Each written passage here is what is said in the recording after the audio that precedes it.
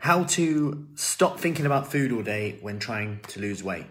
So in the next 3 to 5 minutes, I'm going to be talking about essentially what most people want is, to be able to eat for hunger and for satisfaction and not have to think about it all day, think about all these things in terms of protein, carbs, fats, calories, points, sins. Should I feel guilty about this food? All these things. Now, if you're coming in, give me a hello. I am doing a free talk on 20th of October, 8 p.m. We've now got a date about how to overcome comfort eating and essentially start to feel in control again. If you want more information on that, there'll be a link in the comments to join a private group. In this group, this is where the talk will be held, and you can watch on replay as well. It's going to be about an hour long, by the way, so it's going to be quite in-depth this. Hey, Sandra. So going back to this, how to feel like you're not kind of thinking about food all day. And I totally understand this, but this is going to be like devil's advocate here. This is sometimes actually more of an issue relating to that voice in our head that kind of just says that you can't do this because 1, you won't be able to stick to this forever. 2, it assumes you weren't thinking about food before. And here's what I mean with this is, yes, of course, you don't want something that's taken over your life. It's like a full-time job. But, hey, Catherine, hey, Sandra. But at the same time, you've got to consider that right now, if you look at your current situation, you might be still thinking about what you're having for breakfast, still thinking about what you're having for lunch, still thinking about what you're having for dinner, feeling guilty about eating certain foods. And I had this conversation with someone not too long ago, and they said they didn't want to really think about food all the time, which I totally understand. We need to get in control of this and make it kind of a habit. But at the start, it's about being more aware of what we're doing. So this is something that I'm going to be talking about in the training I'm doing on the 20th of October. And I asked her how what her like day-to-day life looked like, how she was around meals, and what came up was that at least kind of 3 times a week, she would have a bit of a binge, bit of a comfort eat, drink maybe more so than she wanted to, then felt guilty the next day, then would overcompensate a little bit more by trying to not eat, delay breakfast for as long as possible, to eat as little as possible, and then overeat a bit later. And we concluded that she was actually thinking about food all day anyway, really.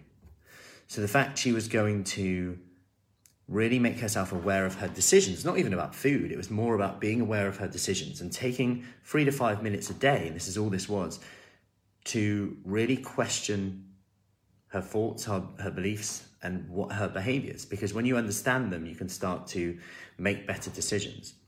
Now, I'll give you an example of some of the questions that we went through, because it's really easy just to kind of fall back into that space where we just act habitually and don't without kind of questioning these. And it was quite confusing because she was like carbs, protein, fats. And really, when we got to the bottom of it, the main issue was the 5 o'clock boredom. You ever had that? So she eats around 6:15, 6:30, 6:15, and 5 o'clock, she's bored, stressed, pretty much wants a treat for the end of the day. And we looked firstly, physiologically, let's look at her nutrition in the day. Well, she's often overcompensating, which means she skips breakfast, which means she's hungry. Result of that, later on, she'll want something that is quick, easy, convenient. She's stressed, tired, so anything will make her feel better. She'll perceive foods as more rewarding than they actually are. So unless you're planned at that time, you are potentially vulnerable. So first and foremost, we made sure we increased her protein early on in the day. We know that protein helps make you fuller for longer. People subconsciously eat less when they have more protein. It's more inefficient to break down. You burn more calories, even digesting is normally. That's not my main point, but it's still something to think about. We know that that's going to help people's satiety, hunger hormones, which is great. You're win-win. You're working with your body now rather than eating as little as possible. I want to move my cereal down by 5 grams, whatever it is, and then we're starving, right? So first off, we got the physiological side. Then we got the psychological side. It's a habit. Every time I finish work, I just kind of want something. The kids are sometimes eating, picking, they got food around. That environment is kind of really promoting that. So what we did is a bit like a kid in their lunchbox, we planned a meal for that time.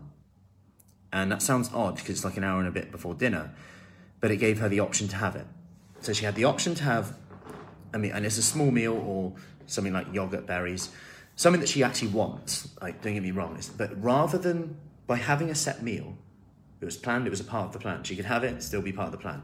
We'd still at the end of the week see kind of how she's got on. She actually, by thinking about food potentially seemingly more, that voice would say, oh, you're thinking about food all the time now. She was actually thinking about food less. Here's why. Because instead of going around the kitchen going, oh, should I eat that? Yeah, I'll have one of them. Bite of them, bite of that. Oh, I'm ruining my dinner now, aren't I? For an hour, getting a bit of that, bit of that. I'm just picking the licks, the taste, the bites. Ever had that? Let me know if you do the licks, bites, taste. We all do it. Kids' meals, they're the worst. Anyway, so, hey Sarah. So those licks, bites and tastes. She's actually thinking about food for about an hour less now because she just plans that meal in. Now, is this perfect? Is this the end of the road? Is this like, yeah, I'm sorted? No, it's going to be an ongoing thing. But she's starting to question her beliefs a bit more now. Now she's going in and saying, okay, yeah, but it's not as tasty. This is the next one. It's not as tasty. Ever said that? It's not as tasty though. It's like the garlic bread, the breadsticks and all that. It's not as tasty. I want something else. So then what we did, we went one step further with this. What's tastier? How you feel after, when you feel that sense of achievement, when you feel like you've kept to the plan, or 5 minutes of feeling good in the mouth. That's it. A little bit of taste. Yeah, a little bit of taste. Mouth feels good.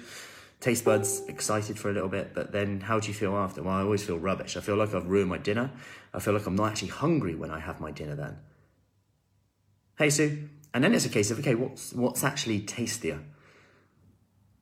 The sense of achievement, the fact you're enjoying your dinner. Because now, correct me if I'm wrong, but is your meal now tastier?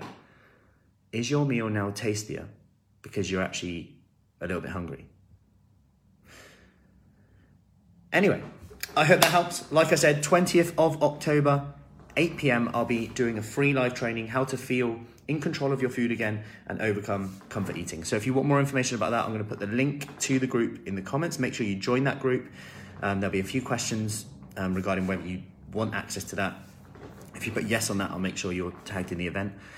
And then I'll just be live in that group on that evening. There will be a replay for you if you miss it live. And I hope to see you then. Any questions, let me know and I'll see you soon. Take care.